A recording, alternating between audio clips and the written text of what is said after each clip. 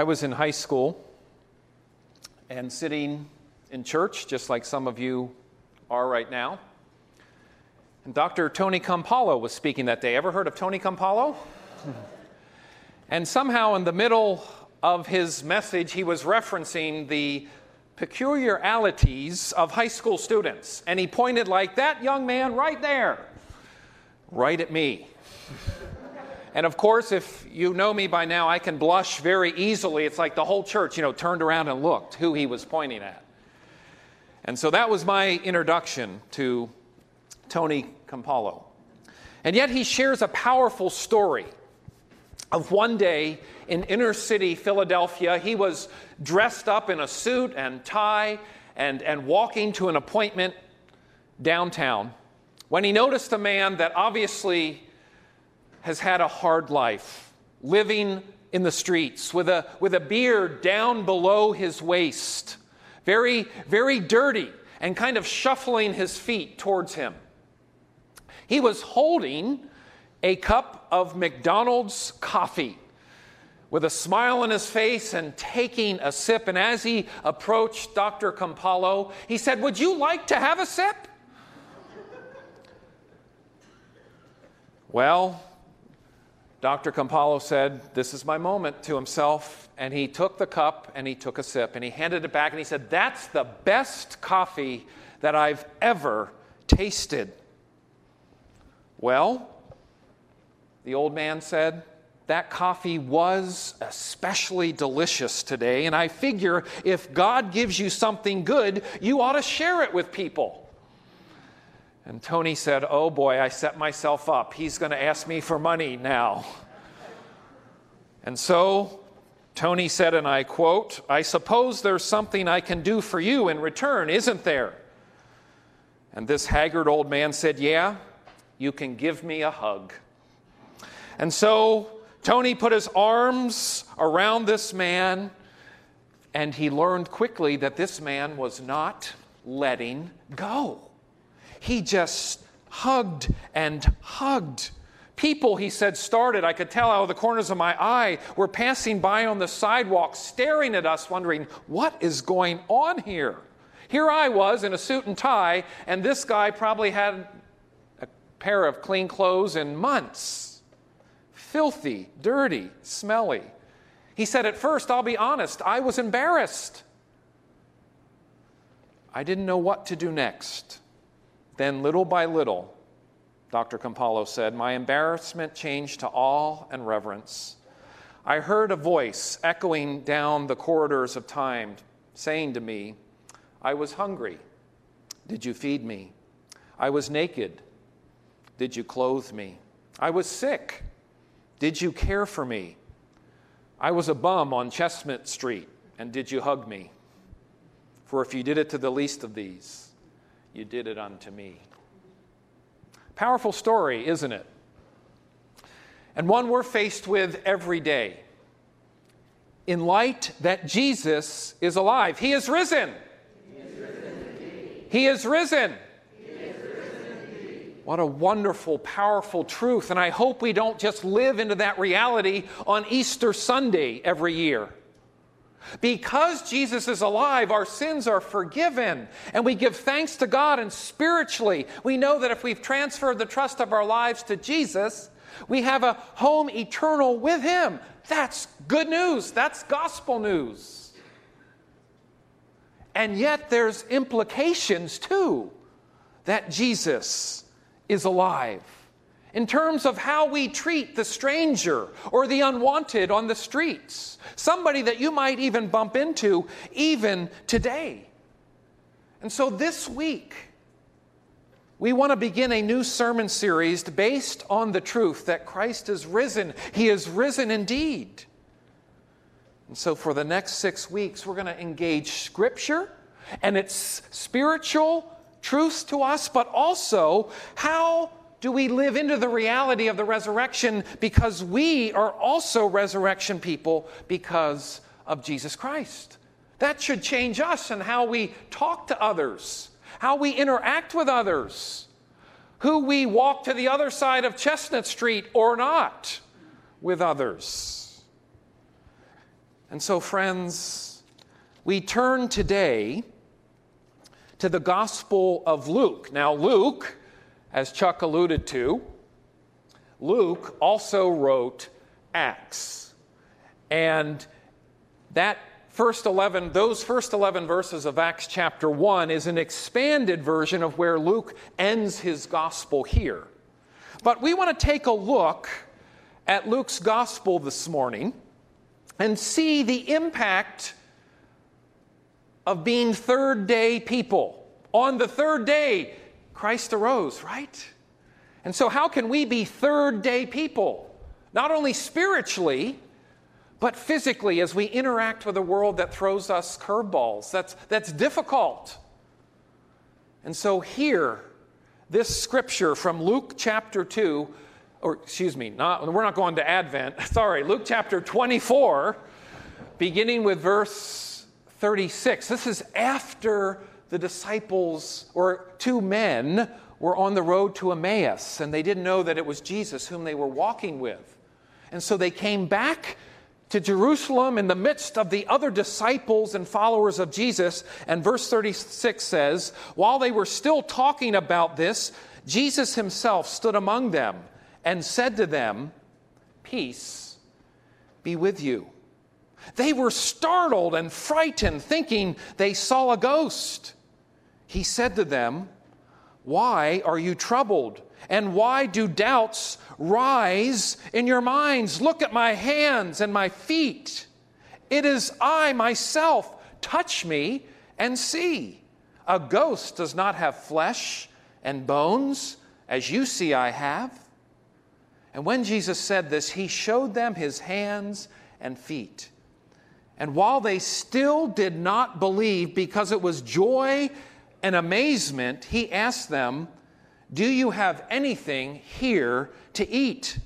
They gave him a piece of broiled fish, and he took it and ate it in their presence. Let me just stop right there. So here we go.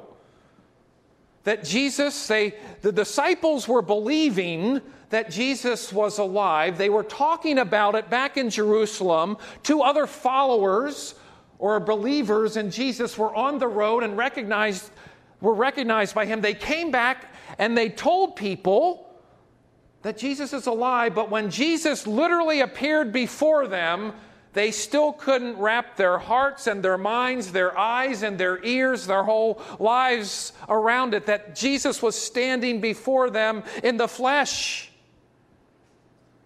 They thought they saw a what? A ghost, a spirit. And so Jesus says in his resurrected body, "See my hands and my feet." He even ate a piece of fish. Verse 44, Jesus said to them, "This is what I told you while I was still with you. Everything must be fulfilled that is written about me in the law of Moses, the prophets, and the Psalms." You see, Jesus here is confirming Old Testament prophecy or God's sovereignty. Jesus is footnoting Scripture and saying God has always had this story being told. Prophets shared it. Ears listened to it. Minds at times forgot it, including the disciples. Can you blame them? And yet Jesus reminds them and points them back to Scripture. Verse 45, then he opened their minds so that they could understand the Scriptures. He told them, "This is what is written. The Christ will suffer and rise from the dead on the third day, and repentance and forgiveness of sins will be preached in his name to all nations, beginning with Jerusalem. You are witnesses of these things. I am going to send you what my Father has promised, but stay in the city until you have been clothed with power from on high." So what does Jesus promise here? That the help is on the way, right? Holy Spirit help is on the way. And you're not just to sit and bask in the glory and the hope and the truth and the power of the resurrection. We're to praise Jesus, no doubt. We're to give thanks for that, no doubt. But Jesus says there's more to do in grateful response for that your sins have been forgiven. Go and tell. Go and tell the good news. And Jesus says, but don't go too far yet. Start right here in Jerusalem, right where you are. And that should be a reminder to each of us. As wonderful and powerful as it is to reach out across the city and the state and our nation and our world, yes, the gospel is to go out, but let's not forget when we walk out the front door in the mornings. Amen? Who might God bring across our paths? And sometimes we don't say a word. We just might give a hug or a recognition that another person is valuable, even if they don't look like us, talk like us, or believe like us. Verse 50. Luke closes out the gospel with these final verses. So when Jesus had led them out to the vicinity of Bethany, he lifted up his hands and he blessed them. While he was blessing them, he left them and was taken up into heaven. Then they, the followers of Jesus, the disciples and others, worshiped him and returned to Jerusalem with great joy. And they stayed continually at the temple, praising God.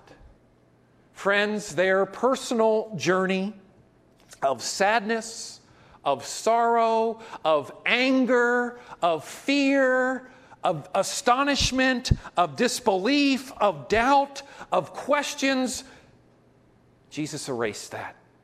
Jesus erased it, and he set them free to fully believe and worship and give thanks and respond when you hear, Christ is risen. Oh, come on. Christ is risen. Yes. Praise and worship and honor, and yet they were to what? Take that good news out and start from right where they were in Jerusalem. I love how Luke footnotes the resurrection, that Jesus bodily arose from the dead. On the walk to Emmaus, in verse 15, Jesus came near to these two men on the road. He said their eyes were opened to him in the breaking of bread when Jesus came into their house that night and broke bread. Or what we might think of as celebrating communion when Jesus broke that bread once again. They knew it was the Lord, the risen Lord. When Jesus, in today's text, came into that room where the disciples were and other followers and said, "Peace be with you," he appeared to them. They were scared. They thought they saw a ghost. So there's this risen Jesus in his resurrected body, fully human and fully God. This glorified, risen body of Jesus isn't fully human and it isn't fully God. It's a mystery to us. But Jesus shows them what? His hands and his feet. And Luke wants us to know that the belief in the resurrected Jesus arose out of the facts of the resurrection. Women saw him. Others saw him. He did amazing things in those 4 days until he ascended into heaven. He kept his promise of sending the Holy Spirit. And you can get into theories of, well, somebody stole the body. The women were hallucinating, and Peter and John were hallucinating at the tomb. Or they went to the wrong tomb, right? Or Jesus died much later and they just made all this up. And believe me, there's stories and theories out there. But as we base our foundation on Scripture, Luke footnotes the resurrection with facts and testimony of the resurrection. And it is right here in this passage that Jesus appears to them, where he says, the Scripture has foretold this. The Scripture has been fulfilled in your seeing. It makes forgiveness of sins possible. It fulfills biblical prophecies. It makes the justification of sinners like you and me possible. It lays a solid foundation for the Christian's hope. Luke wants us not to miss that. And so he tells us these stories. Luke is my kind of guy, detailed not wanting to miss a point, writing to Theophilus, right? In Luke, and then in the story of Acts, to see the birth of the church, to see the truth and hope and power of the resurrection lived out in joy and in concern. And friends, if we need to step back and be honest with one another, our ultimate desire is for immortality. We want to live on. There has to be something beyond this world. Yes, we're thankful for each day that God gives us, but there has to be something more. And so in the book of Ecclesiastes, chapter 3, we hear He has made everything beautiful in its time. He has also set eternity in the hearts of all people, yet they cannot fathom what God has done from beginning to end. And so we're seeking after this eternal life. And Jesus says, it's here. It's here. Repent. Receive the forgiveness, because I have been crucified, dead, and buried. And on the third day, I have been raised again by God's almighty power. You're eternal people with me, friends. That's Jesus' words to us. But He didn't stop there. The validation and power of this moment footnotes to Jesus' disciples that they're to go out. That they're to go out and share the Great Commission, the good news. What are they to share? The death and resurrection of Jesus and the promise of forgiveness of sins upon repentance. The people were to reach what? All nations, beginning with Jerusalem. And finally, when are they to do that? They were to wait until the power came from on high. So Jesus tells them what to do. Jesus tells them who to go to.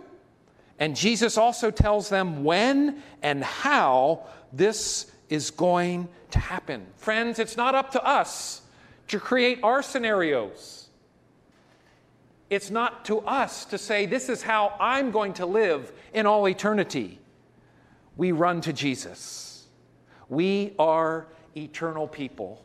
And we too will be with Him in a glorified body. I'm going to need help, Gigi. All of a sudden, it's not working. There we go. From Philippians chapter 3. Our citizenship is where? In heaven. And we eagerly await a Savior from there, the Lord Jesus Christ, who by the power that enables Him to bring everything under His control will transform our lowly bodies so that they will be like His what? Glorious body. Philippians 3, 20 to 21. Eternity is set in our hearts.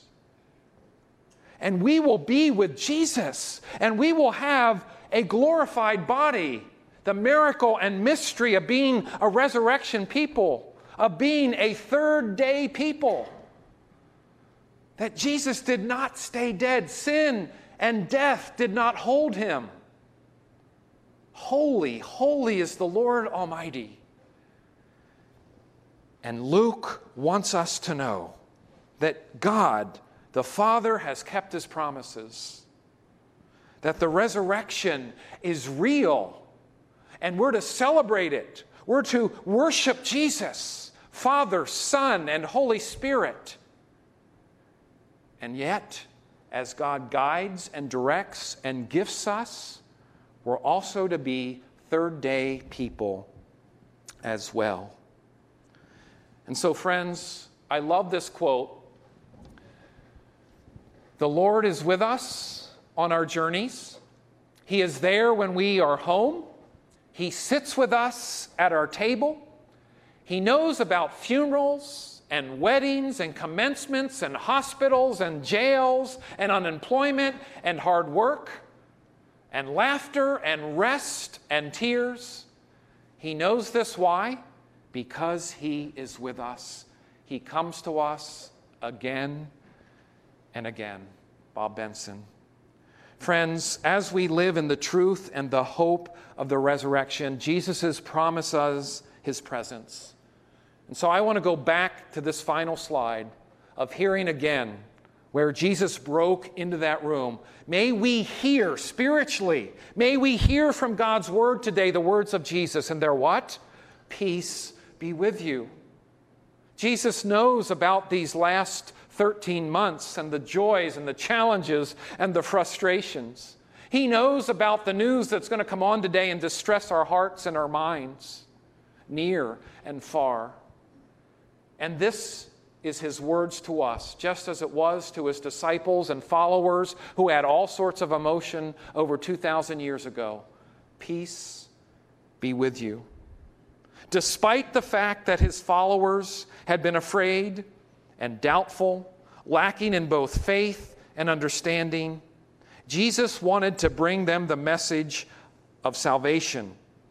And he also wanted to say, you are going to be my vessels of bringing that salvation to others.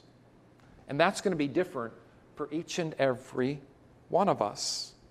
Scripture has footnoted that the suffering, the death is the mission of Jesus Christ the Messiah, but it is also the testimony that Christ has risen again and will reign forever and ever at the right hand of God the Father Almighty. Amen?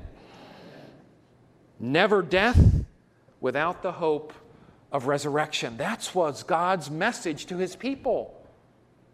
Weeping will tarry through the night, but joy will come in the morning. Psalm 33, verse 5.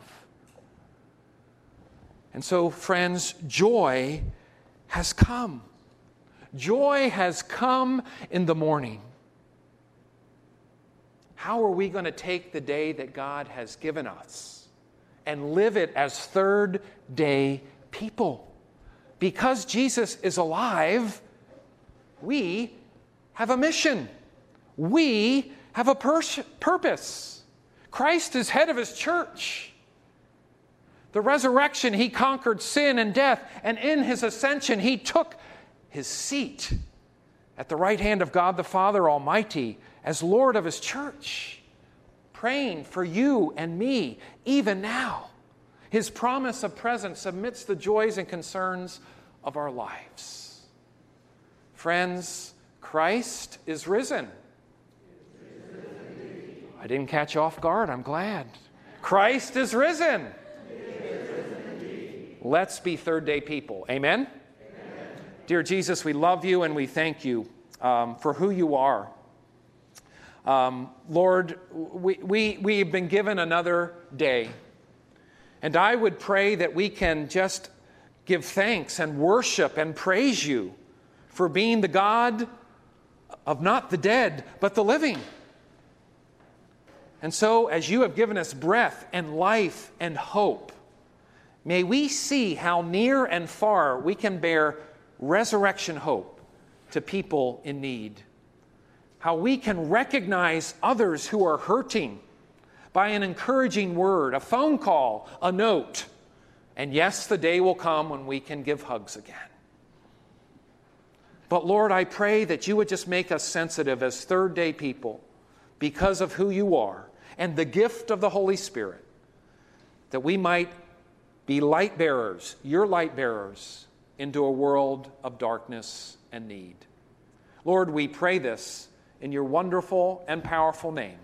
And God's people say,